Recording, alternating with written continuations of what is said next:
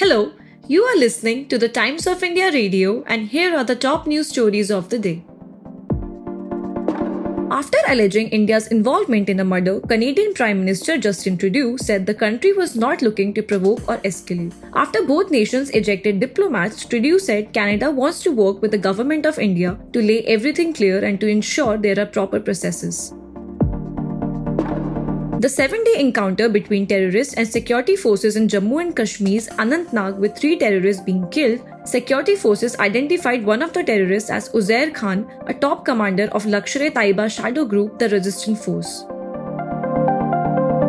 A 48-hour ban called by some local organization in Manipur affected normal life in Imphal Valley districts. The ban was called by the Maira Paibi, a collective of mighty women, and 5 local clubs, demanding the release of 5 persons who were arrested for carrying firearms and sporting camouflage uniforms.